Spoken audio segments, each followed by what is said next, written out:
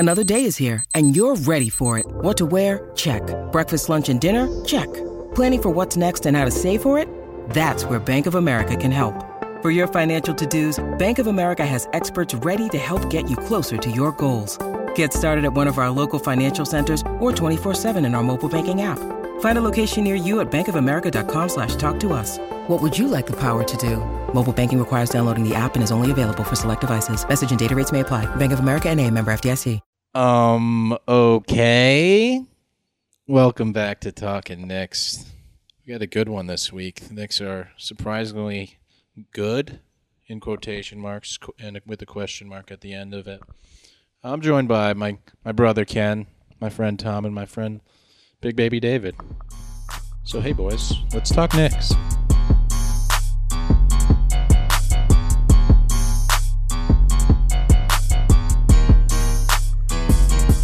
Well, all right.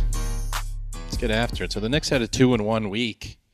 So I assume everyone had a pretty good week, and there was New Year's mixed in there. But before jumping to assumptions, let's see how everyone's doing. Tom, how are you? Hey guys, great to be here. I'm doing well. I had a really nice week off from work this past week. In between Christmas and New Year's, I had a whole bunch of nothing to do, and that was really nice. It was much needed. I know I'm kind of talking out of school here because I think you guys worked a lot. It was sort of your busy season, but I, on the other hand, I was not busy. So I got to go visit my twin brother and his wife and their 1-year-old, my niece, for New Year's Eve, and we spent a nice evening together, mostly just playing board games. It's good, wholesome fun. But yeah, I did miss one of the Knicks games on New Year's Eve, actually. Didn't get a chance to watch that. I only watched the highlights. Saw the other two, though, so I'm ready to talk about it. Let's do it. There were highlights to that game? It was short. Kenny, how are you doing? I'm good. Like Tom said, this last month was a doozy for me at work. That's why I haven't been on in a while. But glad to be back. Glad to be hanging out. I think that's all in the past now, so ready to move forward. Hakuna Matata. Happy to have you. BBD, how are you, my friend? Doing well. Had a few days off here. I think tomorrow being Monday. I think it's first time back in the office since last Tuesday, ? So a few days off here, or not having to commute at least. The Knicks are doing good stuff considering it's the Knicks, and we'll get to it later, but I'm making great progress on Gilmore Girls, so it's a pretty good week for me. Greg, how was your New Year's? You moved, right? Yeah, I'm in New York City now. Moved into my apartment. It was good. I just hung out, watched the Knicks, and then went to sleep. I was awake at midnight, but I was laying in my bed. So it's perfect. I mean, last year I was at partying. It's a little different. So that was pretty irresponsible. No. We didn't know. No, I don't you think had so. to know the risk you were running by being at a party January 2020. Now I do, and I will never party. I shall party no more forever. Okay. It's a perfect segue to the Knicks. Knicks started this week with the Cavaliers, then they played the Raptors, then they played the Pacers. On last episode of Talking Knicks, we did our predictions, what was going to happen this week. I said I thought they'd probably go 2-1 and beat the Cavs, lose to the Raptors, and beat the Pacers. I was just guessing, but then that happened exactly as it happened. So, if you need to bet on stuff next week, you should just listen to what I say at the end of this episode. And so let's get into it. The Cavs game, first game of the week. We play the Cavaliers, who coming into this game 3-0 somehow. We don't know. They got Isaac Okoro was injured for this one. He was a guy we were thinking about picking, but the Cavs picked him before we had the shot, and we got Toppin. Anyways, this game starts out hot. Knicks start out hot, 29-15 first quarter, and that pretty much was the end of the game. The Knicks were awful. The Cavs were somehow even more awful than that. Knicks win this game by 9. So the 14-point lead after one quarter was big time. The big story in this one was the Knicks turned the ball over 25 times. Almost impossible to do in a win.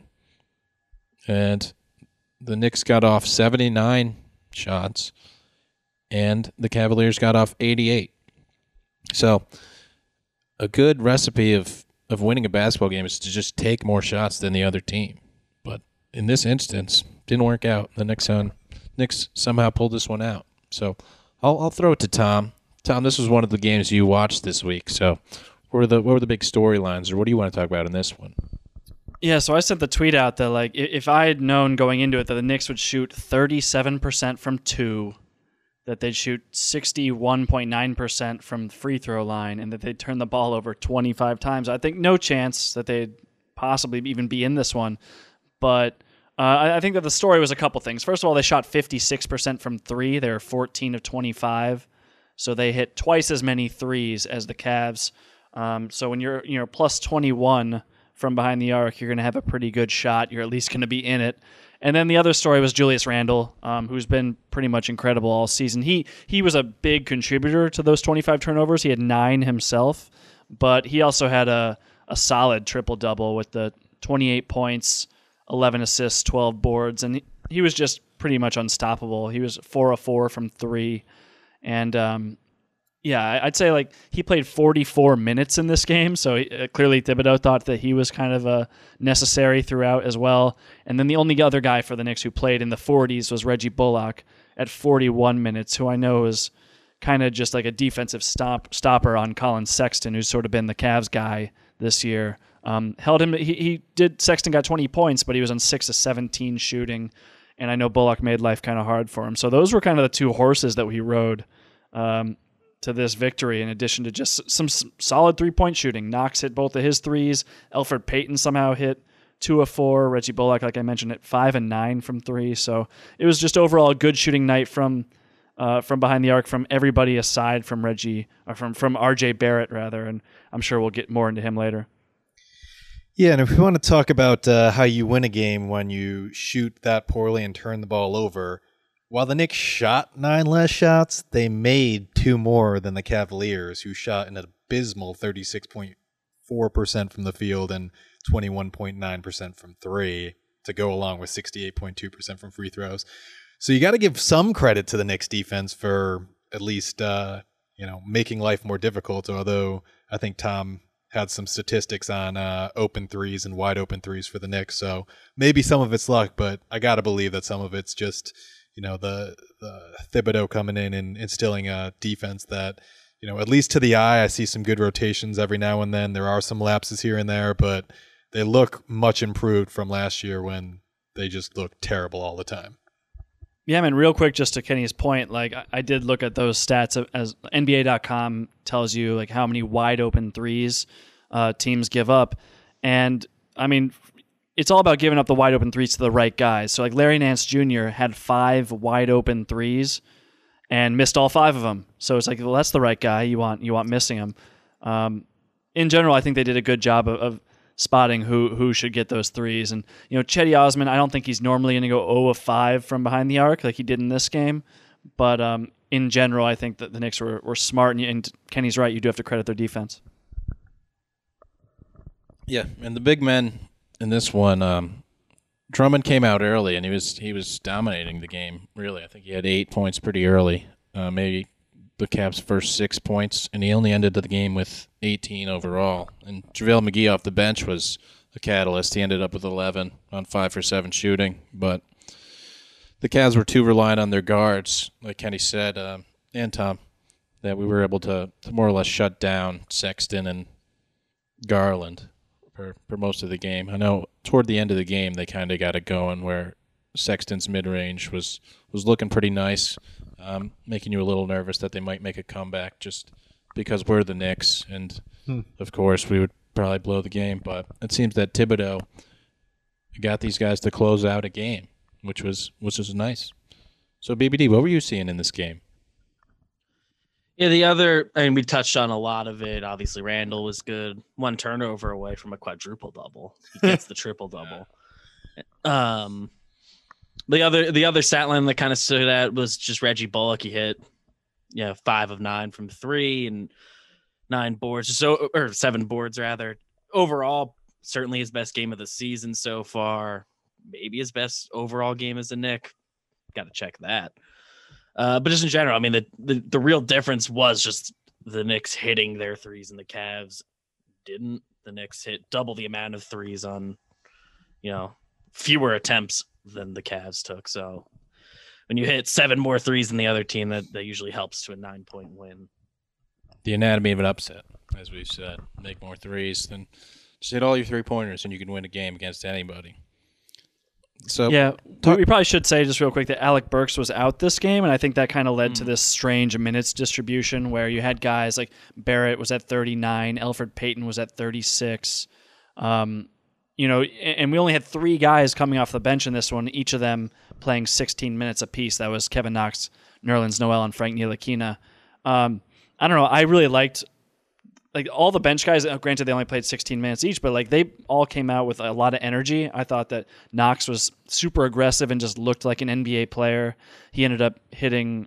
He was 2 or 3 from the field, hit both of his 3-pointers, and just in general looked aggressive and confident. And I thought the same thing for Frank, who finished just with 5 points, 3 assists to his 1 turnover, a couple steals. And in general, just had the right mentality. It's what you want to see from the reserve guys, even though they didn't get a ton of minutes. I thought it was encouraging from the 2 young guys there. Yeah, and in addition to Burks being out, we were also missing Dennis Smith Jr. and Austin Rivers, and I wouldn't say I was missing Dennis Smith Jr. Omari Spellman was also technically out, so that's kind of the reason they only went with these 8 guys. Minutes. Yeah, so. I thought it was interesting when Bullock got 41, so we'll see where those minutes end up when everybody gets healthy, if that ever happens on this team. We seem to be having a revolving door of injuries. Just overall, nobody outside of RJ's overall shooting from deep, just nobody did badly overall, at least statistically. And I don't recall anything negative from the game. Not that there was that much standout performances outside of Randall's triple-double. Everyone else is just pretty good. It's a good team effort. Yeah, and we mentioned all those turnovers, and I think that even more important is just what resulted from those turnovers. So the Knicks gave up 27 points off of turnovers to the Cavs, giving up just 11. So the Cavs were up, plus 16 there in the points off turnovers category. So there were a lot of indicators that would have made you think that the Knicks had lost this game, but it's we've said before, it's a make or miss league, and the Knicks just hit more of those threes. So that's the story. That's it. And one more thing, Elfrid Payton was good, but I mean he came back down to earth after being the greatest player we've ever seen in the previous game. But I mean his jumper wasn't, his mid-range jumper / floater weren't the same as they were in that other game. I think this was more of the Elfrid Payton we expected to see. He wasn't bad, but he was just not carrying the team, but he was just carrying the flow of the offense and making sure everything was okay. And I mean, he knocked down a big 3 as well. Exactly. I thought go ahead, BBD. Just a kind of the normal 80th percentile good Elfrid Payton game. Yeah, to me it seemed like he came out pressing a little bit, he had those expectations, and so he did turn the ball over a lot. It was 5 times in this game to just 7 assists, but I think he scored 10 of his 14 points in the fourth quarter, if I'm remembering correctly, and he did show a lot of poise down the stretch, and was a big reason why they won. Did hit 2 3-pointers as well, which that has been kind of the biggest complaint among Knicks fans, is just how bad he's been at shooting threes. And I don't think that this makes up for his shooting woes or makes us think that he's going to be a consistent shooter in the future, but he's been making a couple of threes here and there the last few games, so positive improvements. On the season, his 3-point shooting is starting to look like a good number. It's still a very small sample, but now he's hit 6 of 14 after the next couple games that we'll talk about in a minute here. Another perfect segue. We're on to the Raptors against the Knicks on New Year's Eve. This one was okay for a little bit, and then it was just bad. The Knicks hung around for, a while, only down 7 going into the fourth quarter against the Raptors. The Knicks were actually winning, or it was tied at halftime, and then the Knicks were winning in the third quarter, and then the Raptors just made their run, and the run just really didn't stop until the game ended. Ended up losing 100-83. No superstar performances in this one. The Raptors were playing in Tampa. Kevin Knox looked pretty good. He was 5 for 14, which it's not the best shooting percentage, but he looked good. He looked aggressive. Ended up with 16 points. I think he had some family in attendance, so they're just like us. You got your family there. You play good. So I mean, I this one wasn't the most fun game that we've ever watched. Kenny, since Tom didn't watch this one in real time, I'll defer to you. I did watch it in real time, and I think I mentioned to you guys, but the Knicks played solid ball, not great ball, but solid ball for most of the game. With 7 minutes and 56 seconds left in the game, the score was 76-73. So they had cut it to a 3-point lead, and then they lost by 17. So that last just under 8 minutes was pretty ugly. But,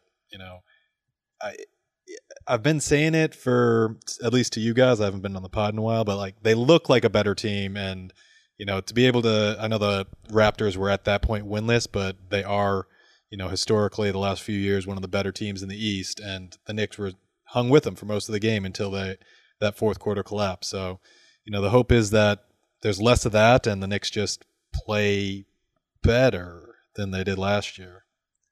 Yeah, and the big storyline of this one that I missed was the Knicks' 3-point shooting was, I assume, historically bad. I bet there's someone who didn't make any 3-pointers in a game, but the Knicks went 3 for 36, which is good enough for 8.3%. Their starters were Julius Randle, 0 for 4, Reggie Bullock, 0 for 9, Mitchell Robinson, 0 for 0, Elfrid Payton, 0 for 2, RJ Barrett, 0 for 8. It's just an over from your starters from the 3-point line. Just unheard of. Oh my god! I think I don't know if it was from the field or from 3, but at one point they were 0 for 20 in a row, and then I think Austin Rivers hit a 3. Yeah. So I mean, the over from the starting lineup, I'm willing to say is historically bad. And I believe the number that came out after was the Knicks were, I think, 1 for 21 in the whole game on wide open threes. So you shoot a little under 5% on wide open threes. It's not really how you win a game. No, man. I mean, it's kind of the opposite story as what happened against the Cavs, where I felt like the Knicks maybe got outplayed in a lot of facets of the game, but they hit just enough threes to pull that one out. I mean, this one, the Knicks got outscored by 42 points from behind the arc. That is really difficult to overcome. I don't know how that is just shocking.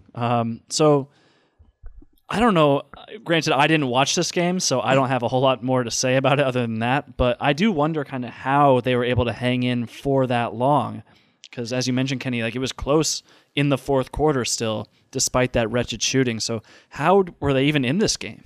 So I don't, and you guys can correct me if I'm wrong, because it's been a few days since New Year's Eve, and it was New Year's Eve, so a little partying going on.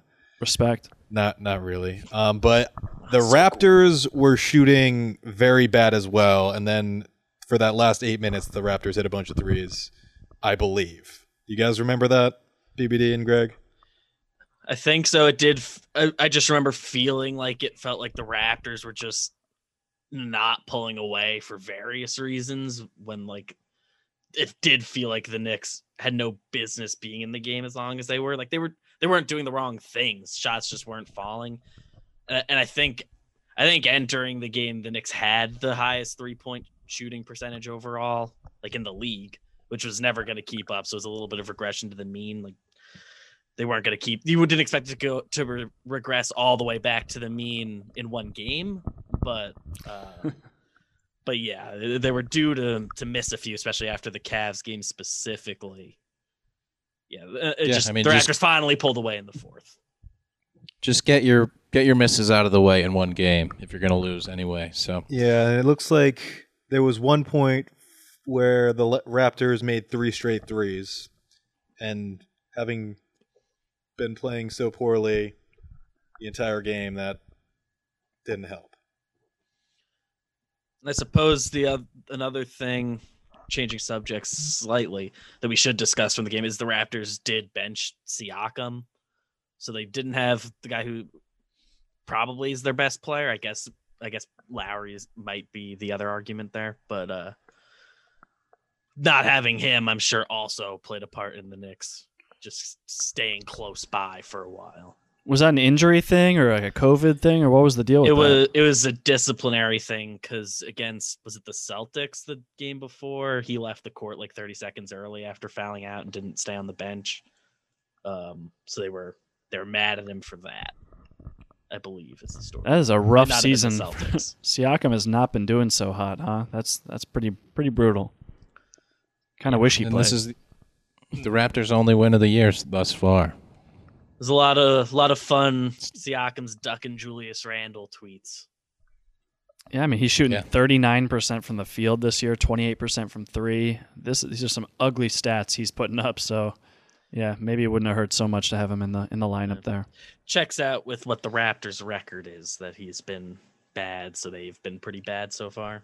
I guess the only other guy I'd want to talk about on this one, just based on the box score alone, is Kevin Knox, who, took he took a lot of more field goal attempts. Certainly, he was 5 of 14 from the field, 2 of 8 from 3. That's not great in terms of efficiency.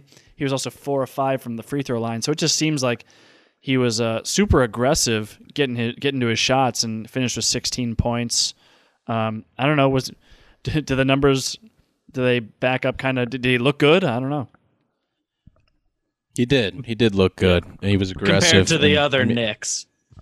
Yeah, I mean, he looked better early, and then he was missing some shots that he should have made. But his aggression was good, and happy to see it. Yeah, I'd say if you saw him in the last game against the Pacers, that's pretty much what he did. Like, he looked like a solid NBA player that deserves to be on an NBA team.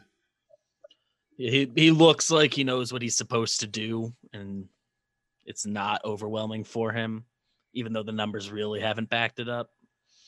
He's looked better all year than he has at basically any point last year, besides that first week of the season, 2 weeks of the season. Yeah. And the one other guy I want to mention before we do another perfect transition to the next game is R.J. Barrett. So in the Cavs game, R.J. Barrett was 4 for 15. In this game, R.J. Barrett was 4 for 19. So he hits a bit of a rough patch. I think they said until the Pacers game, against everyone except the Pacers, he was like 0 for 21 from 3, which is bad. That's historically still bad, true, I'm actually. To say again. Yeah, it's still true. We'll see what he does against the Hawks tomorrow. But perfect segue. R.J. Barrett turns that all around in this game against the Pacers, who he just owns this year, despite the one loss against the Pacers on opening night. R.J. Barrett comes in this game, puts up 25 points in a 4-point victory against the Pacers. The Pacers have been hot. They've been one of the better teams in the East. I know T.J. Warren just went down with an injury. He's out indefinitely, but you can only play the guys on the other team. If T.J. Warren was there, we probably would have beat them by more, honestly. I can only assume. Probably. But I mean, R.J. Barrett was the story of this game. He puts up 25, as I just mentioned, 8 for 5, 4 for 5 from 3. Just if the Knicks want to win basketball games, R.J. Barrett shooting threes is very, very helpful. I know.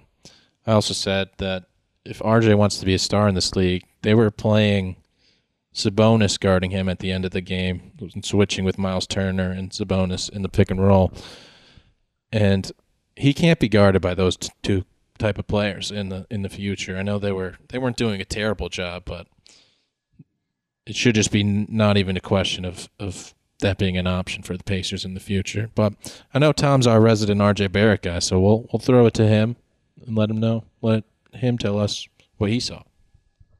I mean, the 3-point shooting, it is kind of bizarre after going through several games where he couldn't hit anything. I feel like I came into this one, you just don't expect him to hit them at this point, I think. But for some reason at Indiana, he can't miss. So I mean that's the first thing you go to in this game. But in general, it's what he does attacking the rim and getting into the paint. Like the Knicks in general had 56 points in the paint to the Pacers 26, so they were plus 30 in the paint. And when you dominate the interior like that, we've seen the last couple of games sort of decided from behind the arc. But I mean, this one, it was just kind of undeniable that you remember the first game, Domantas Sabonis was unstoppable, and it just seemed like Mitch couldn't do anything with him. But in this one, it was sort of the opposite. Like the Knicks ended up getting a ton of offensive rebounds. Robinson scored 10 second chance points alone. And I mean, it was just, that was the story, was really kind of how the Knicks dominated the paint, and RJ Barrett was a big part of that. Yeah, and I think the other thing that you like to see, I mean, it's not like that he got to the free throw line a ton, but he got to the free throw line 6 times, and 4 of those were at the end of the game when he was, it was still within striking distance, and he hit all of the clutch free throws to kind of put the seal on the game, which you like to see from who you're hoping will be your best player in the next few years. And I know that Mike Breen mentioned it in both of the last 2 games, because both in this game and in the Raptors game, he was on the free throw line late, and, losing big against the Raptors or, winning a close game against the Pacers. Guy's a professional. He has the same face on, and he just goes to work and does the same thing. So appreciate that from him, That's huge. Those were clutch free throws, and for someone who struggled so much from the free throw line last year, like that is, you're right, Kenny. That's such an encouraging sign to see from him, because he is someone who plays very physically. We've said it several times before. He gets to the rim a ton, and he's going to have opportunities at the free throw line just from the nature of his game. And if he can knock those down, it improves his chances of being a star player immeasurably.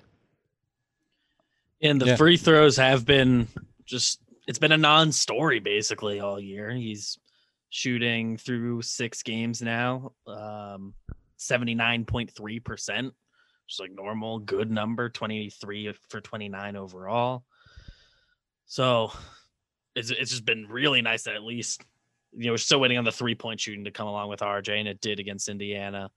But the free throw stuff, I'm like starting to not even think about during games, which is cool. Yeah, and I put one tweet out there because I thought he threw like a very special pass that he really doesn't do very often.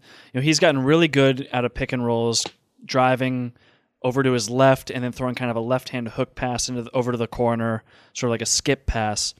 And he does that pretty much in his sleep at this point. It's a pass you need to have in your bag. You see all the great facilitators do it. James Harden is particularly good at it, but I'd really never seen him do it going to his right, and he did that against the Pacers. He had a screen from Mitch. He went over to his right and threw like a right-handed kind of hook, kind of over-the-head pass to Julius Randle in the corner, who hit a big-time 3 in the fourth quarter. So that was just really cool to see. It was just kind of a small, in the weeds thing, but it just shows further development of Barrett's offensive game and further diversity of his skills.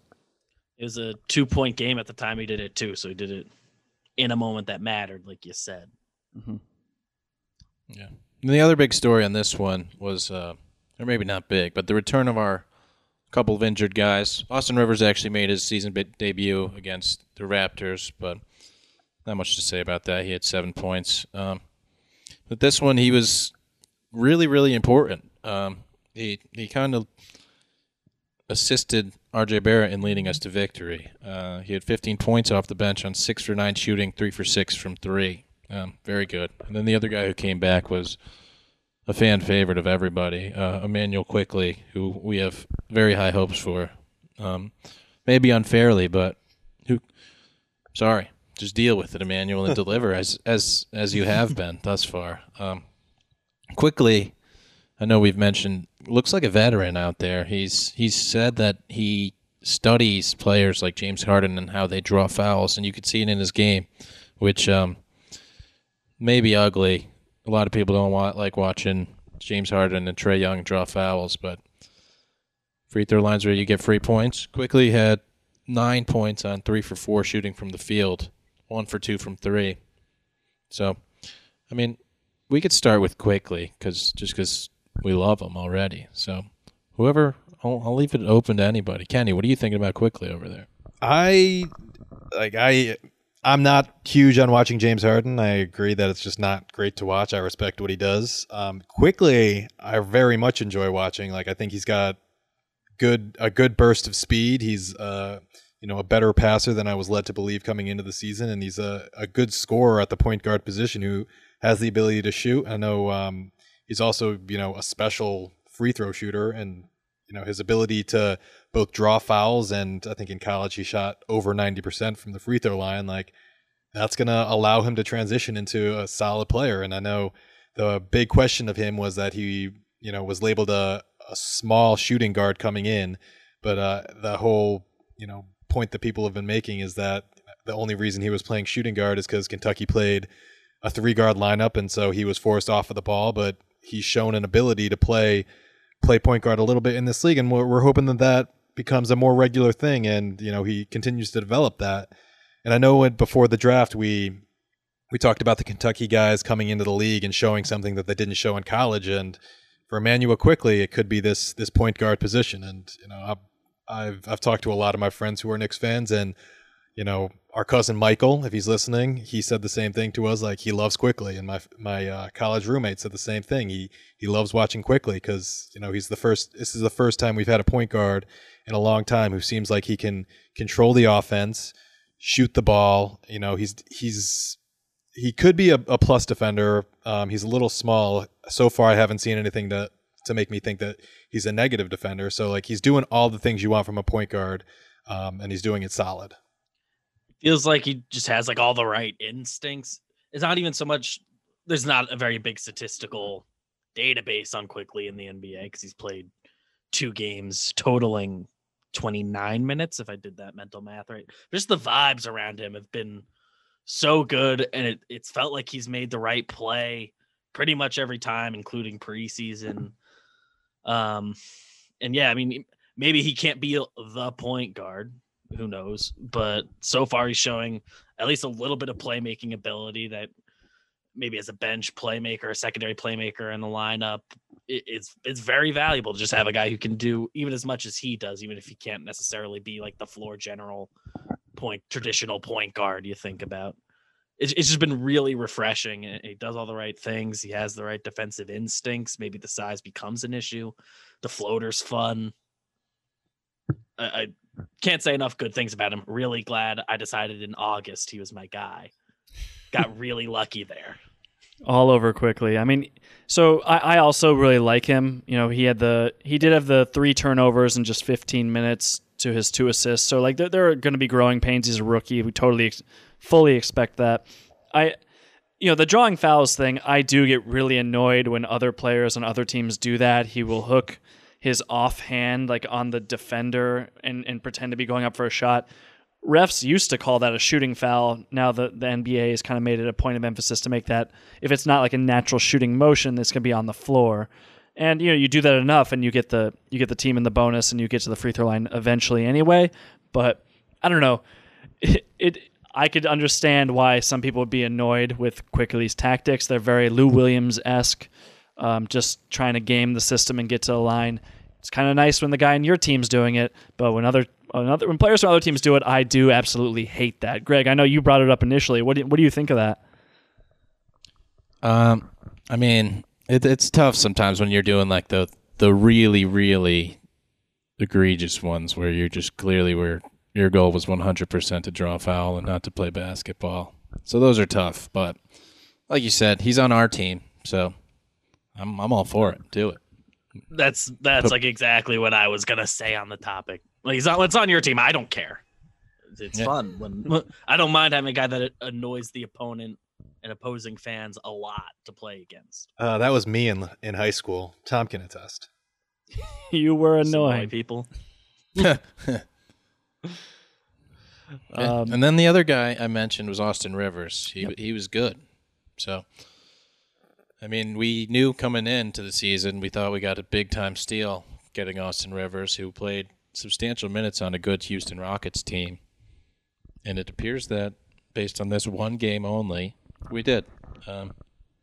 He was good. If the Knicks just didn't start putting up highlights in the last 2 minutes of the game, he would have had the highlight of the game where he crossed up Victor Oladipo pretty badly, and then he put in a reverse layup. And he had those like back-to-back jab steps, then hit a three. He had a couple plays that make a highlight reel.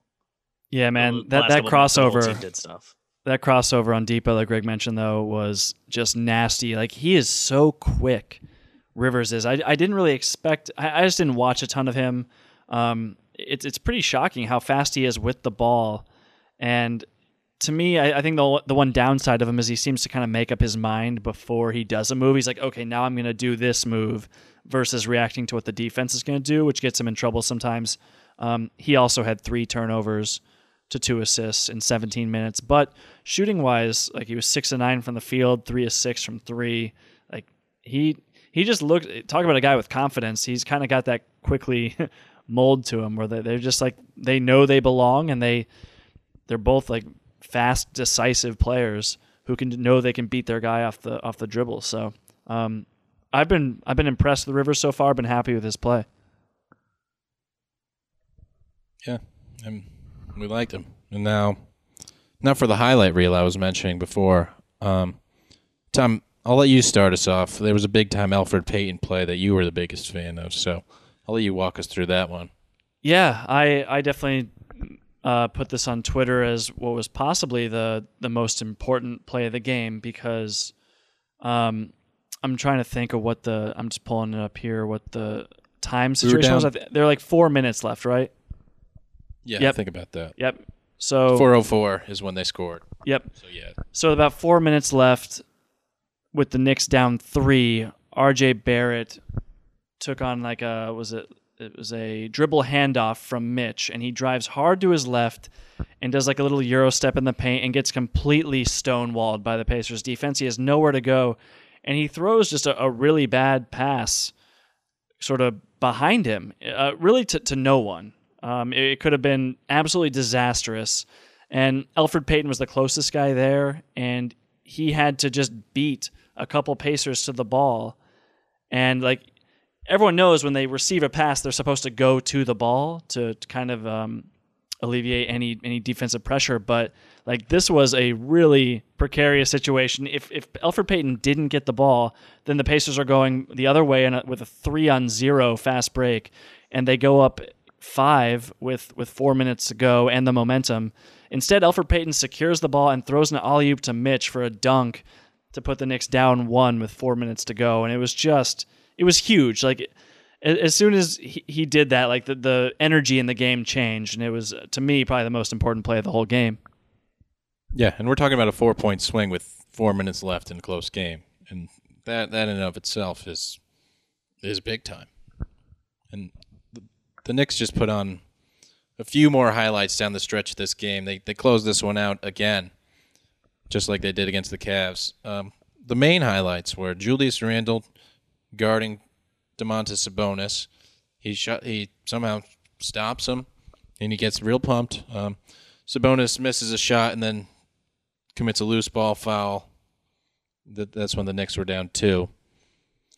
Later on, the Knicks were up 2. Sorry, Knicks up 2 again. Julius Randle just creeps into the passing lane, steals the ball, gets a fast break dunk with not a lot of time left. 1:32 left in the game, put the Knicks up 4. That didn't seal it, but it made us feel comfortable, a lot more comfortable than we were. And then the biggest highlight of the game, when the Knicks were up 4, Malcolm Brogdon tries to step into the 3. Mitchell Robinson is sagging. He's pretty far off of him, but Mitch has become known for his blocking of 3-point attempts. He's always willing to jump at a 3-point pump fake or a 3-point shot, and it worked out in this case because it was a real attempt. So 40 seconds left in the game, 196. Knicks are up. Brogdon tries to step into this 3. Robinson just blocks it. It's in the air. It's going to be either Brogdon getting the ball back or Mitchell Robinson getting it back. Robinson gets it, somehow is palming it in his left hand only, and he just throws it ahead. to I think it was Alfred Payton. Think And then so. Alfred Payton is running the fast break, 2-on-1, perfectly executed. Austin Rivers gets a layup to put us up 6 with 35 seconds left, and that's when we felt like we had sealed it. Yeah, and let's not forget that at that point, Malcolm Brogdon was, I think, 7 for 9 from 3, stepping into a 3 in a 4-point game. And so, like, timing-wise, with 45 seconds left, that's a huge play and could be a 5-point swing depending on whether it goes in or not, but ends up being a fast break layup for the Knicks instead of a 3-point attempt for a guy who's really hot from 3 right then. Yeah. Yeah, great And point. that was, And like I like said- that, I mean, that block was obviously incredible. It's what Mitch does. But I mean, Greg, like you said, just securing that ball after the block and the scoop pass he made to Peyton, like that was even more impressive. Just because we know Mitch can block shots on the perimeter, but just that all the skill and the athleticism it took to go up and secure it and then just toss that ball ahead as he's falling down, like just the coordination. It's uncommon for a big to be able to make a play like that, and he did it in the biggest moment of the game, and arguably. It was very, very impressive. The one-handed pass up was just I don't know that I've seen that. Yeah. Ever, maybe. I don't know. Yeah, I have no idea how it ended up in his left hand. I don't know if he caught it that way or if, like, it was very quick. And it was just a crazy scoop pass. Yeah, and it was quick, and it got us into a fast break rather than just securing it and holding it, which was good. I don't know if we got anything else on these 3 games or this Pacers game to touch on or any. Otherwise, we can move on to the big topics, which I'll make up on the fly. I think we got it. All right, That's you got it. That's it. I mean, I think The first my one who's big ever nailed topic. it. My big topic, which is pretty much always one of my main topics, is wondering what the minutes are going to look like when we get healthy. Like when Franks comes back and Dennis Smith Jr. is healthy and available and Obi Toppin is available, what is going on with this rotation? I know we've seen that Tibbs is willing to ride his guys. RJ Barrett played 42 minutes against this Pacers because he was the hot hand. As Tom mentioned, Bullock and Randall both played over 40 minutes in the Cavs game, but the Knicks only really had 8 or 9 players in that game even available, so that one was more excusable or understandable. So when Frank comes back, I feel like he should play. Dennis Smith Jr., I think we would be okay if he just sat and watched. But then Would be Toppin, we surprised just if picked he the comes back and has minutes. Yeah. And then Toppin is our number 8 pick, who like seemingly has to play. So where are these minutes coming from for Frank and or Toppin? Kenny, I'll let you take the first guess. I know Bullock's been playing a ton of minutes. Can either of these guys take some minutes from Bullock, or where else are they coming from? I think we're just going to end up in a situation like the Yankees where someone is perpetually injured and someone else just steps into their place and takes, moves flawlessly on. And then we eventually make the playoffs, right? We can only hope. Honestly though, like I have no idea what's going to happen. And like, it's tough to even venture a guess because like Austin Rivers just came back and he looks good. And Burks was our second best player and he's going to come back and get some minutes. And, Frank looked good. And every single time Frank has the chance to kind of cement himself into a role, he gets injured, which as the biggest Frank supporter out there, it's very frustrating to me. And like all of these guys look good. So like maybe it's a good problem to have, but I just don't know what's going to happen, man. I don't know. And that's basically what I was going to say. Someone else will get hurt, and even if not immediately, I expect other injuries to happen during the season, as I think everyone does. I'm really not sure how it's going to be possible, particularly for Frank and DSJ to get any sort of substantial minutes, other than if we take a few minutes every game from Bullock and get Frank, somehow get him to like 10 minutes a night. Tibbs just famously has the shorter, smaller rotations that but Bullock does feel like the easy take some minutes away from him guy. I don't know. He's played like every amount of minutes you could really expect from him, and he started every game. He had a 16-minute game, 25, 27, 33, 38, and 40. 41, really. So, yeah. And I mean, in the last 3 games, Bullock's got 37.5 minutes per game, which is a lot. But also, like, Burks was out for those 3 games, and I think he's ahead on the depth chart of DSJ and Frank. So, like, he's going to get some of those minutes. And then, maybe Knox's the last 3 games, 21.1 minutes. Maybe he loses some when Obi comes back, and maybe he, even loses some to one of the guards coming back in a smaller rotation.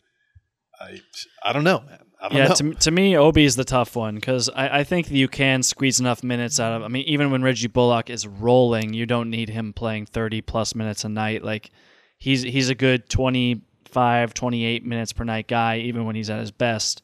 Burks is kind of in that same range. I gotta say, you think that R.J. Barrett. I mean, he's been averaging 38 minutes a game on the season.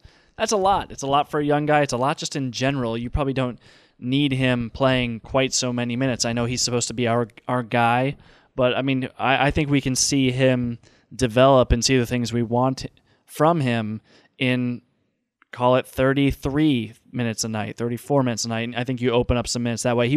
Barrett was playing some 4 last game against the Pacers even. And so I think Obi Toppin could get some minutes there. But in general, it is going to be tough because, Mitch is going to get his 25 to 29 minutes a game at center. Nerlens Noel, he's been averaging just 15 minutes per game. But like Randall plays a lot of minutes, some of them at center. It's just Obi Toppin, I'm a little worried about where he's going to get his minutes from. And then once he does get in, how...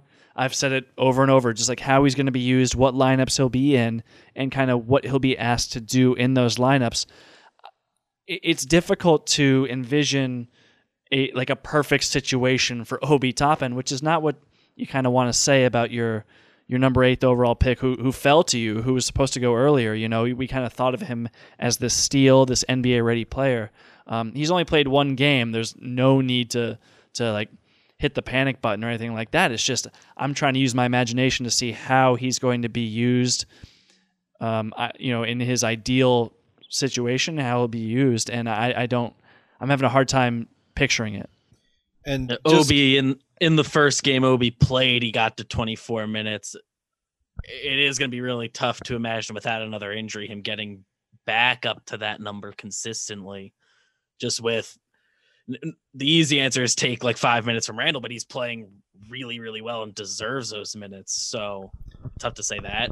Noel, you're not going to play him less than what he's playing right now.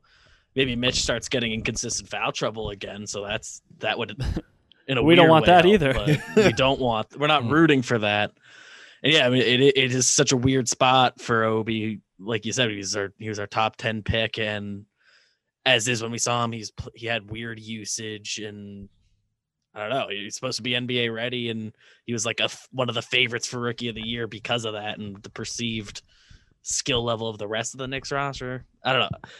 It probably is a lot less of an issue than we're thinking about because it's just someone will get hurt, and eventually someone will be traded off the team or something. But it doesn't feel great right now for the people who are watching this season just for the young guys to get minutes, which long term, I understand. And you're right. Randall getting 38 minutes per game is probably too much, even considering he's in like the best shape of his life and all that. That's just a lot of minutes, despite him playing well and all that. Like he's not going to continue playing. He's not going to keep hitting 50% of his threes. He's not going to keep knocking down all these long mid-rangers, these step-back long twos he's been hitting. He's just been on fire, and so it's made sense to play him these minutes. But at some point, he'll cool off. And I've said before, I'm not worried about him cooling off from the field. I think as long as he's playing with this same mindset where he's just so pass first. I think that's been the biggest surprise to me this season, but that it's been that mentality that Randall has. So I'm again, I'm not worried about him like missing fewer shots, but at some point you're going to want to just play him less, preserve his legs. It's a long season. It's a compact season. So Toppin taking some minutes from him is the easy answer, and I think that will happen to some extent. Yeah, and It's tough to imagine like how many can really take away from Randall because you're still gonna want him to play at minimum like the 33 minutes per game, like bare minimum. Yeah, the way he's going right now. For the last 3 games when we've been so depleted, both Randall and Barrett are just under 40 a game. So, if you knock them down 7 each, that's 14 minutes you're freed up. And like I said, Bullock has been at 37.5 minutes a game. You knock him down 10, you're up to 24 minutes to spread around. All right. Just throwing out Problem stuff. solved. In theory, I guess Burks isn't back right now, so it doesn't directly help this particular discussion. But when he was playing, he was getting 25 minutes a night or so. When he was playing 27 minutes a night, so he doesn't need to play that many. Get him down more to 20 or so. And then they can get creative with it. the other topic I wanted to touch on, which we've started to touch on, is Julius Randle, the greatest player of all time right now, averaging 21.2, 10.5 boards, and 7.2 assists, which I think they said his season high last season was 7, and now he's averaging 7.2 through 6 games, which is a surprising turnaround. But like Tom said, he's not going to shoot 50% from 3 the whole season, probably. I guess I'm not going to say that definitively, but what do we expect this guy's numbers to really look like at the end of the season? He is averaging 21.2 points per game, which on the Pelicans during a season there, he averaged 21.4, and last year on the Knicks, he averaged 19.5. So 21.2 is an attainable number for him to average point-wise, and rebound-wise, he's averaging 10.5. He's averaged 10.2 before in his career on the Lakers and 9.7 last year. So that seems attainable again. It's just this assist number and the shooting percentages from 3 at least. 50% from 3 will go down. But is he going to average about over 6 assists on this season? I guess is my question. And then do you agree that those other numbers are attainable? Is this guy going to be a triple-double threat throughout the season? I think he probably does the Russell Westbrook and averages a triple-double and wins MVP. And then does it again next year and no one cares. But no, I think like Tom said, the numbers are going to regress. 8.0 assists, I don't know if that's going to sustain. I think eventually teams will start to wise up to him, but maybe that makes him, better, a better scorer, and then things shift like that. I think that's the great power of him being, a guy who's looking to pass first. Is it gives him the ability to make the defenders guard other people. I think that the 3-point percentage will probably come back to around league average. I'll say ends the season in the 35 to 37% range.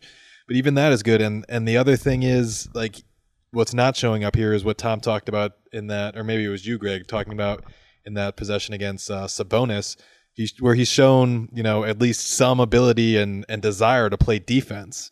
And if he keeps doing that, even when the numbers regress, he's still going to be a much better player than we saw last year. So I expect the numbers to come down. I'll say for the season, assist number comes down to, a little over 6. I'll take the over on the 6 number you put out there, Greg. But I think he's still going to be a much better player than we saw last year. And the question now is he a part of the future? Is he trade bait? I don't know.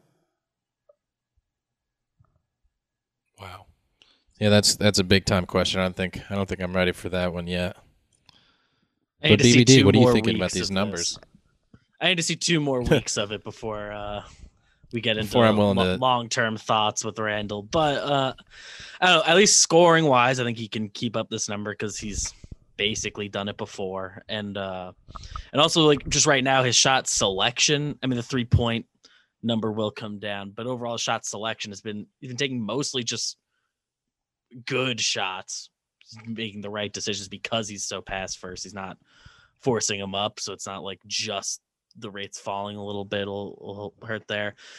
perhaps similarly to his 3-point rate coming down, the rest of the team's 3-point rate will come down a little bit. We talked about the regression to the mean in that Raptor game.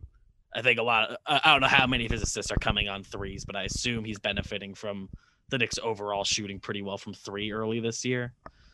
It'll come down a little bit. I don't see him maintaining the 7-point or the 7 assists per game average, just because that was his career high before, like we said. But the mindset is very promising. It's been refreshing to see he is making people better around him, which is something I never would have imagined coming into the year, given what we saw a year ago. So I don't know. I'm just along for the ride. Now we love this guy. Absolutely love him. And Let's part of it quickly is just like I mentioned earlier, it's more his approach to the game. So I'm not as worried, like I said, about his numbers sustaining or how they'll hold up. But it's just like there's so many stats that you look at that indicate just how differently he is playing this year and how much more generous he's been and just sharing the ball with his teammates and how that's kind of led to just more success on the offensive end. I'm going to throw a few stats out here. This year, he's averaging 68 passes per game through 6 games, which is among the league leaders. It's like 4th in the whole league. That's 68 versus last year when he averaged 46 passes per game. On post-ups, he's passing out of 54% of his post-ups. So over half of his post-ups, he's actually passing the ball out of it. Last year, that number was closer to a third. It was 36% of his post touches he was passing. Otherwise, he was going up for shots. And then the biggest one is out of his drives. This year, he's passing out of 60% of his drives, which is among the league leaders in the league among the high-volume drivers. Last year, he was half. Last year, he passed out of 31% of his drives.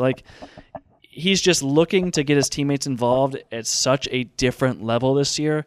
And I think that as long as that sustains, I'm not as worried about the field goal percentage and all that stuff. It's just getting the other guys involved. I was worried before the season. You listened to the preseason pod. I was concerned about his, the contract year. Would he be trying to get his stats? Would he be unconcerned about the development of the younger guys?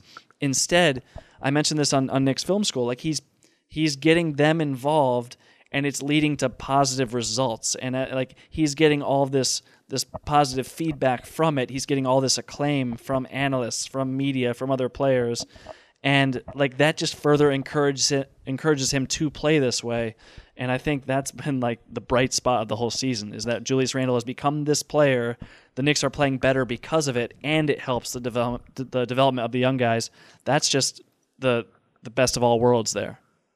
Tom, with the quick plug for his appearance on Knicks Film School there. Go check that out if you haven't. But yeah, Tom, I 100% agree with what you're saying. And, we said before the season, there was something about watching him play last year that, his numbers looked better than he was.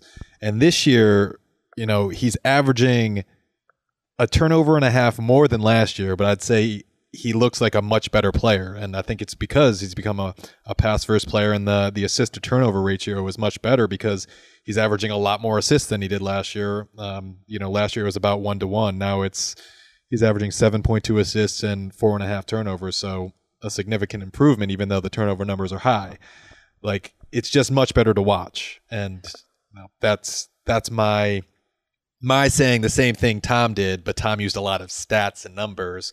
I'm using the eye test. We're both saying the same thing.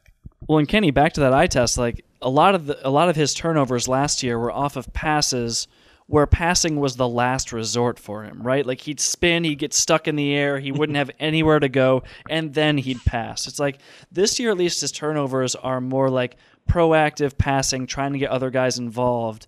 And I just think like we said, the whole vibe of the team completely changes when it's someone who's being unselfish versus someone who's just trying to bail himself out of a situation he got himself into, spinning into a triple team and throwing it out of bounds. It's just a completely different kind of turnover, and that's where you're seeing that reflected with that assist to turnover ratio. Yeah, and this year he's averaging 4.5 turnovers, which is more than usual.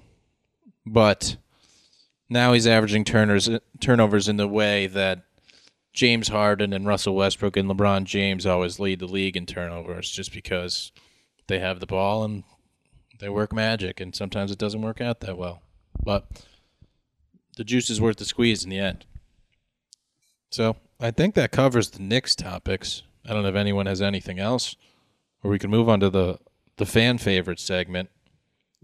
Even though I've never heard of a fan say anything about this segment or any segments. Or any segment. I assume it's a favorite. Yeah, let us know. It's our favorite because we don't get to talk about the Knicks, even though they're good this year. They're a playoff team. We're going to be going until August, I guess. Probably win the chip. But anyways, if they get bad, we're going to be wondering what else is on. What else are we watching on TV? I've been watching Arrested Development on Netflix. Just another run through. I've seen it before. It's a funny show. Entertains me. I've also watched Murder on Middle Beach. I saw the first 3 episodes this week. It's about a murder in Madison, Connecticut. We're from Connecticut, other than Big Baby David. So I was watching that. It's about the son. His mom got murdered, and he's making a documentary, like asking people questions about everything about the situation. It's pretty interesting. It's an unsolved case, so they don't resolve it at the end. I still have to watch the last episode, but I know that. But it's good. I've been entertained. It's the first episode they convince you is one person. Next episode they convince you is someone else, and third episode they do the same. Kind of like it's a good formula. Kind of like The Undoing, right? Right, Kenny? Oh, yeah, Kenny. What have you been watching? I started watching The Undoing, and then I stopped because my girlfriend watched the rest without me while I was working. Oh, that happens. I mean, I'll be honest with you. If you saw the first episode, you saw the whole show. Yeah, right, everybody. Yeah. And that was the other thing. Having been the show been spoiled for me by Big Baby David. I didn't. Who did that? I didn't feel the need. Any one of us. I didn't feel the need to continue.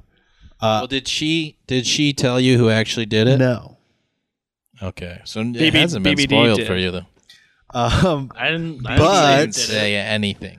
But what I saw is check the receipts.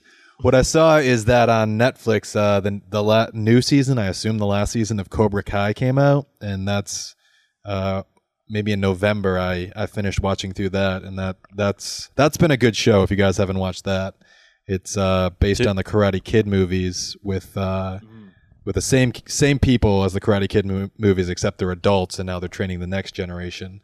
And it's a complex show with complex characters and a lot of emotions, and you see different perspectives of what happened in the original movies. Good show so far. Haven't started the last season yet, though. Yeah. All right. BBD, what else is on over there?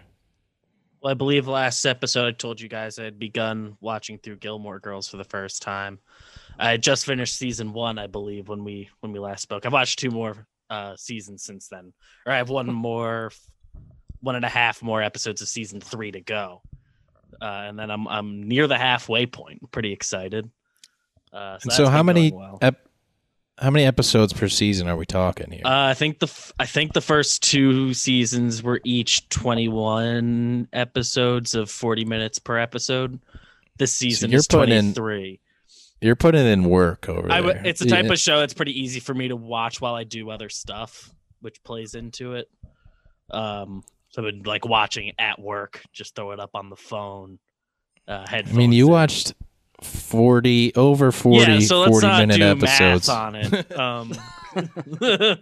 We don't need to discuss just how much Gilmore Girls I've watched recently, but as far as other shows, my parents, I think, just finished You, so that's a show that we've been discussing in our house, which I think we talked about on this show at some point last year. Maybe could be making that up. We mentioned it, Jake they didn't like it. But also, I think that's fair. I think that's a fair assessment. I watched the first 5 episodes and I gave up on it. I enjoyed watching it. I agree, it's not the best thing I've ever watched, but I enjoy it. And they're watching Ozark for the first time now. They've moved on. Ozark's good. I watched Ozark. Can I throw out that both Greg and Big Baby David are watching Connecticut-based shows? I meant to drop that line in there. Basically the same show. Mm-hmm. Interesting. I gotta A lot find of mystery, Connecticut mysteries going on. I've been watching Mystic Pizza, the old Julia Roberts vehicle. Well, I was at the first Connecticut show that came to or movie, but I've just been going back to 30 Rock. My wife Rose hasn't seen all of it. We are finishing it up. It's just a great nighttime show to put on as you wind down. I'm trying to think of anything else that's like particularly interesting. I mean, Greg mentioned Arrested Development. I love that show, and BBD mentioned Ozark. Those are both Jason Bateman TV shows as well. So Connecticut, Bateman, a lot of connections here. But I don't know. I'll try and find something for next week's pod that's kind of a little more off the beaten path than 30 Rock, which is just an amazing show. Greg, did you mention Wonder Woman last episode? When I wasn't here? I did. Yeah, good. Yeah. Just want to make sure that was touched on. Oh, yeah, we did. We talked about it. I think that covers it for us. We'll watch some more Knicks this week. Except I just realized that it doesn't cover it for us because I have to tell you the predictions for next week. I don't even know who we're playing next week. We play the Hawks. They play the Hawks Monday night. It's a 4-game week. Ooh. Hawks Monday night. Then we're back home for 3. Utah on Wednesday night. OKC on Friday night. And Denver Sunday evening. It's a 6 p.m. start. So that's not the worst timing for us. But we got the next, I think, 5 Sundays they play. But I found out today, which stinks for us recording this podcast that we do on Sundays, that we can't do it this early. That's a tough Football schedule. Playoffs. But that's the job. I mean, I took the first guess last time. Tom got the last guess, so we'll let him go first. Or not guess. Yeah, you didn't guess at all. That's what it's going to be. You knew. We're a 500 team.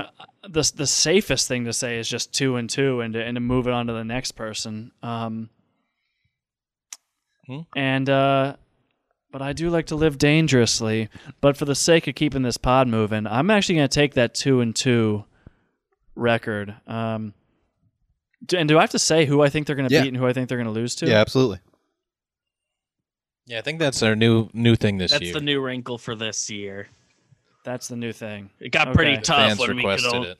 Not that we have very many hard rules, and I don't think it was even a hard rule before that we all had to pick different records. But it's tough.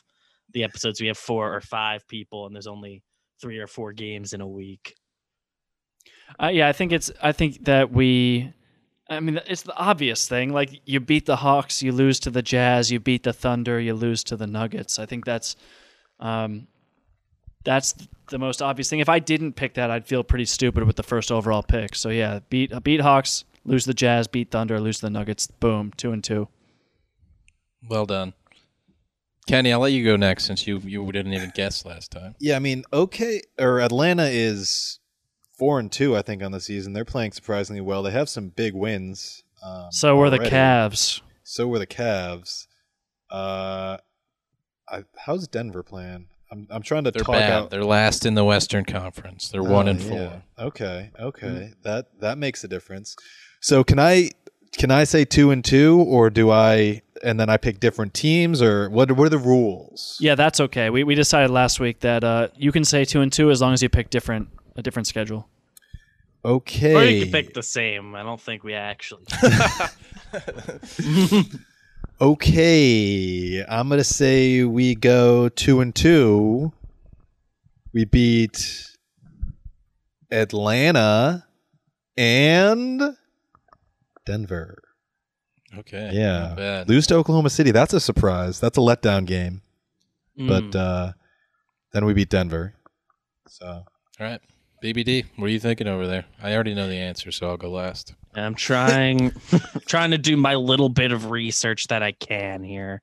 That's what I was doing while I was talking to Tom and trying to say things to cover up my research. I'm trying to match that formula, baby. You guys are not being subtle. We all know that that's what you're doing. Was it subtle that I think didn't it's do pretty it? clear. I wasn't necessarily aiming for subtlety.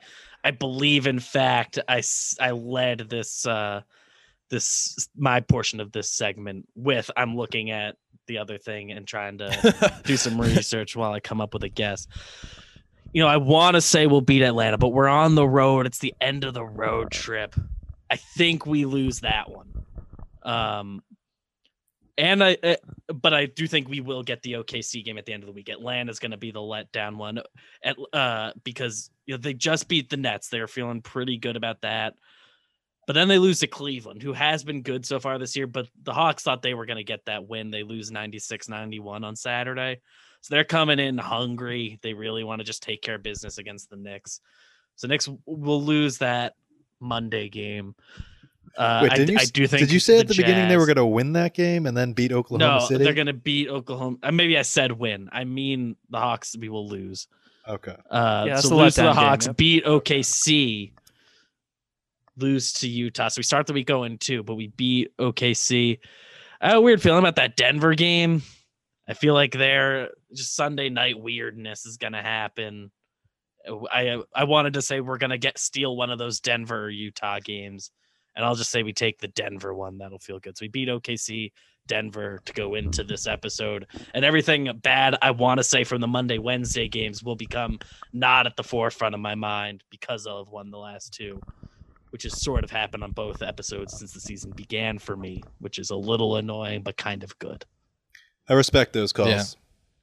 I mean, I'll just say I have to be the optimist here. I'll just say 3-1. Only loss coming to Utah. So, I mean, Atlanta, like we said, the Cavs were undefeated when we played them. So whatever. I think the Jazz are good. They have Jordan Clarkson, so that's almost an automatic loss for us. Oklahoma City is like Wait, what team is Bob- Nwaba on? he's on the Rockets. Rockets. The- All right, so, I thought he might be on the Hawks, and I was worried about that. Like, we have to beat the Thunder. I just literally just have to. And then the Denver, like I said, they're the worst team in the West right now. Maybe they'll want to right the ship, but everybody wants to win all their games, so it's not always up to you. So that's my guess. 3-1. Everybody else says 2-2. So as a Knicks fan, you'd be happy with any of those results. True. So we'll talk to you next week. We'll see what happens. Like us, subscribe, follow us on all social media.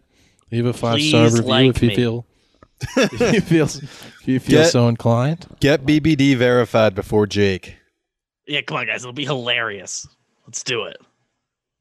It's hilarious. All right, follow BBD on the internet.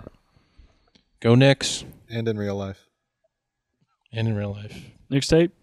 Mixtape.